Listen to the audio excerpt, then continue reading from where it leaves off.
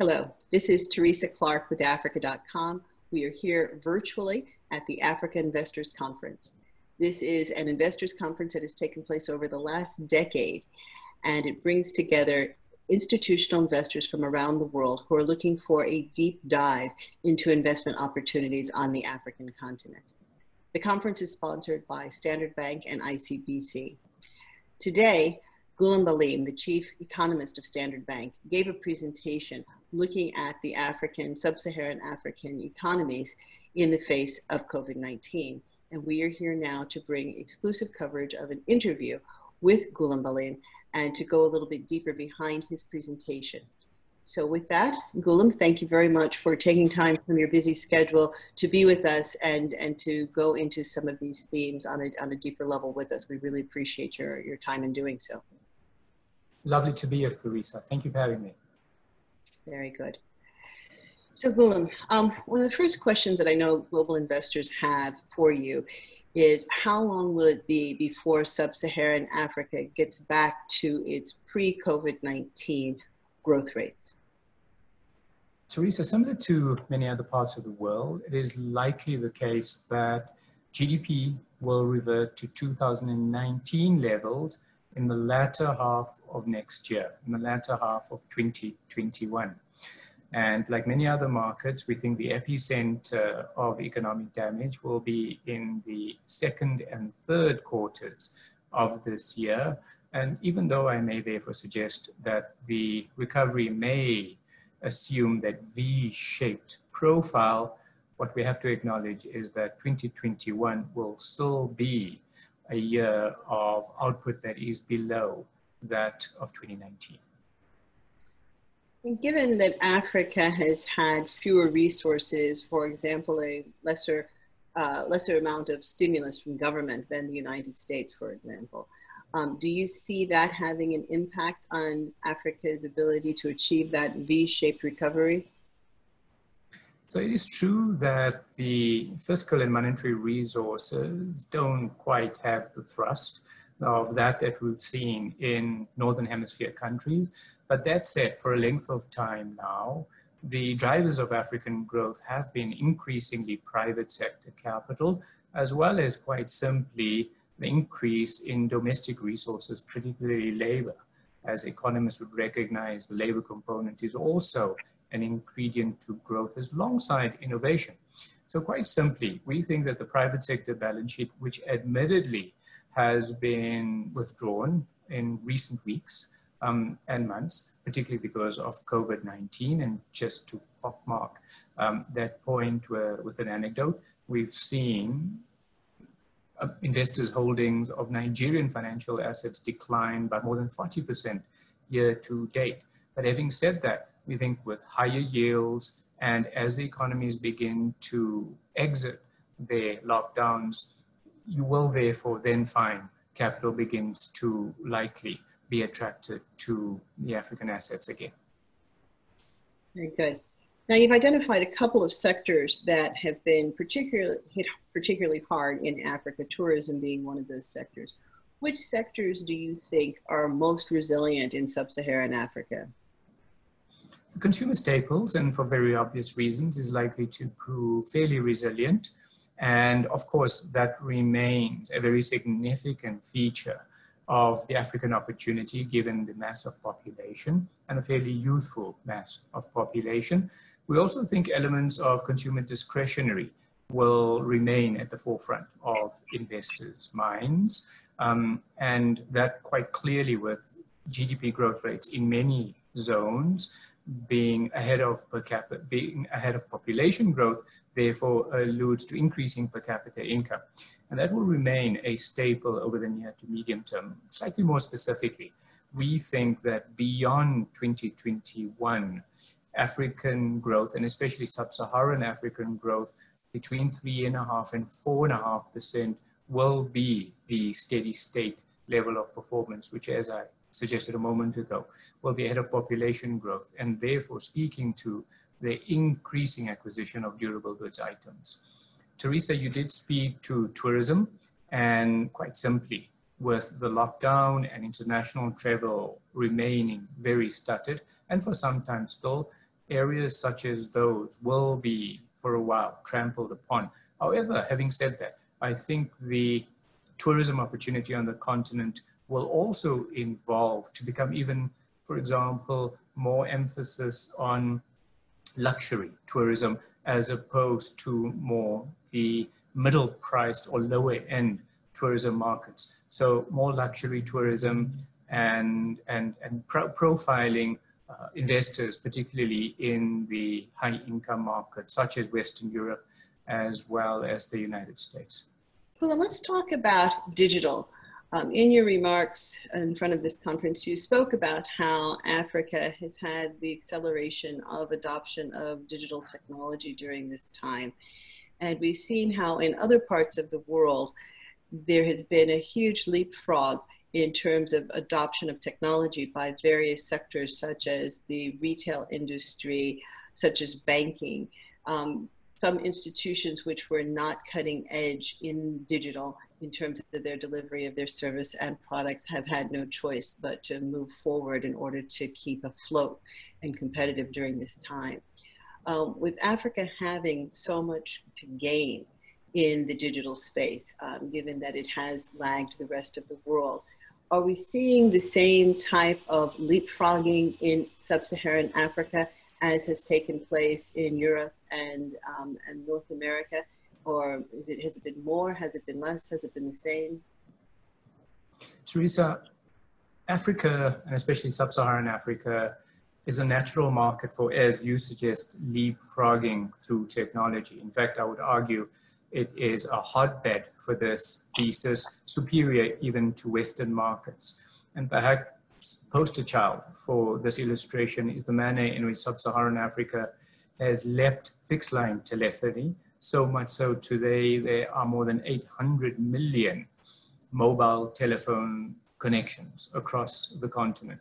And even why, for example, Africa is the world leader in terms of mobile money transfer, and I should say Southeastern Africa and Kenya in particular in that respect. And so the fact that digital has become even more pronounced in the DNA of the Western economies as a function of COVID-19 lockdown, we think similarly to digital in its share of GDP, services in its share of GDP will be amplified in 2020, only continuing the acceleration in digitization, digital adoption that we've seen over especially the last 15 years. And just to round off that comment, I think the financial services industry will probably be a significant beneficiary of this continued digitization.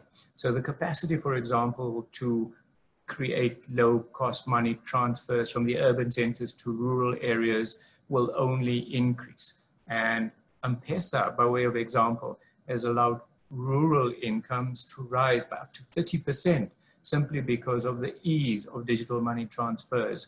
We at Standard Bank are now also, for instance, working on increasingly digitizing cross-border trade, paperwork behind that endeavor. And we think that will also both lower costs, create greater efficiencies, and accelerate intra-Africa trade especially. Let's talk about Africa's external debt and the fact that there is a tremendous burden on African sovereigns at this time to service their external debt. Do you think that that external debt should be renegotiated in order to fund the much needed internal social programs to support African countries in the wake of the economic disaster that COVID-19 has brought? African debt is a weighty matter, Teresa. These nations' debt servicing as a ratio of revenues has leapt fivefold over the last decade. For sub-Saharan Africa as a whole, that same ratio, again, debt servicing as a proportion of state revenues has doubled over the last decade. So debt servicing has been a concern for a length of time, and certainly prior to the onset of COVID-19, and will be a concern for the foreseeable future.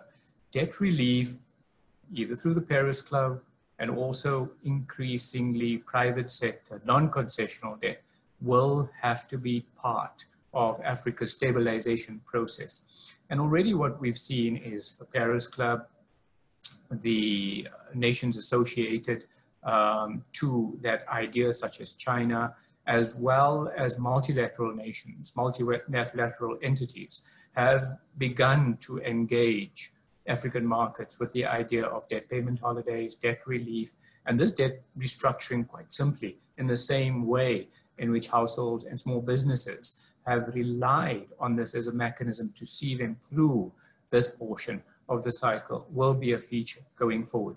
It's encouraging to see that, in fact, these negotiations have already begun in various places with various actors, and we think it will accelerate. But it's an essential part of the stabilization process. And again, just by way of anecdote, some of Angola's restructuring may actually see it save approximately $3.5 billion in terms of financing costs over the near to medium term. So do you think that that restructuring is enough to save these economies? Do you think it will put them in a position better than where they were before, the same as they were before, worse? Where do you think they'll net out? I think it's reasonable to argue that there was some element of overextension in terms of debt profiles prior to the onset of COVID-19. And quite clearly, the appetite for Eurobonds from European investors at these very attractive yields added to the allure of African sovereigns issuing this debt.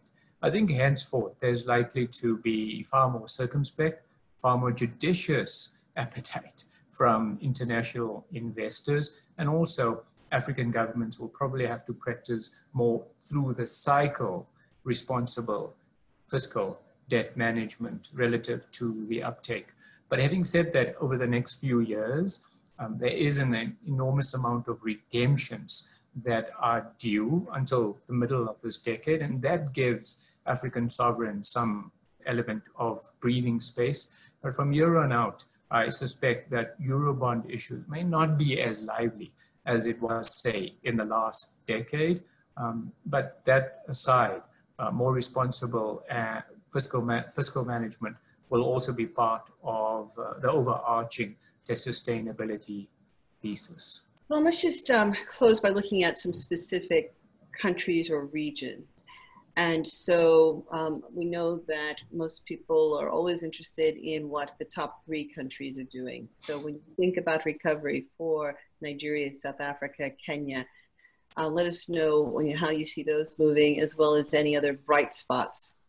So in terms of preferences across the region, I suspect that East Africa will likely continue to be most charming.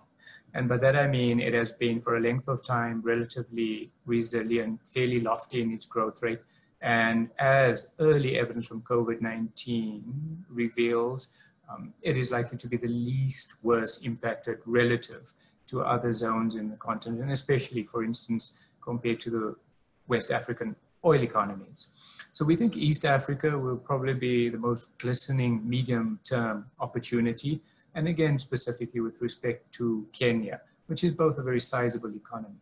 We're also very excited about Ethiopia. Ethiopia continues on a fairly meaningful reform path.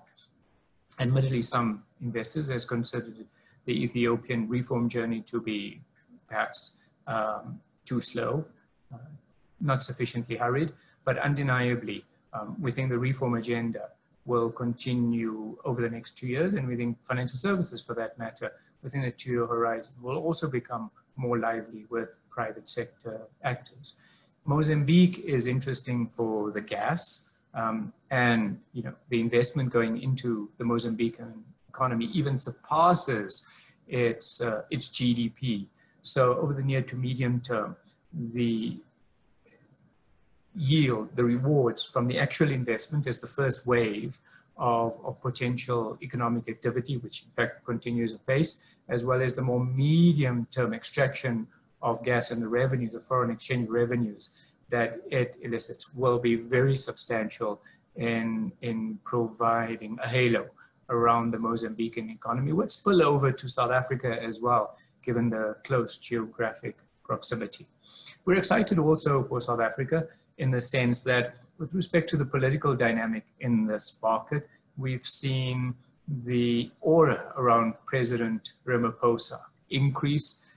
His popularity, confidence in his leadership has increased, and also some would argue his authority within the broader political framework. And by political framework, I mean the president's authority within what we call in South Africa the tripartite alliance. There is an alliance of the African National Congress, the Communist Party, and Labour. The president has in fact mushroomed in his command of the economy, the authority seated in his office surrounding COVID-19. And we think he could use that, utilize that to assert an additional reform agenda, which we think will also be forthcoming in the ensuing months. We are a little cautious then on West African nations, particularly the oil economies, given the volatility and the relatively low oil price compared to, say, a few years ago. And we think the shock to revenues, the shock to foreign exchange, the constrained liquidity may mean that the oil economies emerge somewhat slower than, say, the East African economies from the COVID-19 shock. And so that perhaps gives you some sense of the distribution of the impact of COVID-19 by region and some economies. Well, Goolam, thank you for being so generous with your time and your expertise. We really appreciate you stepping away from the conference to join us today. This is Teresa Clark of Africa.com. We're concluding our interview here live as part of the Africa Investors Conference, the 10th anniversary of this exclusive London event sponsored by Standard Bank and ICBC for global institutional investors looking for a deep dive into investment opportunities in Africa. This is a meeting among those investors and policymakers and thought leaders on investment opportunities, like the chief economist of Standard Bank, Goolam Ballim, who's just been very generous with his time in sharing his knowledge on sub-Saharan Africa's future economic prospects with us. Thank you again, Goolam, and thank you very much, Standard Bank.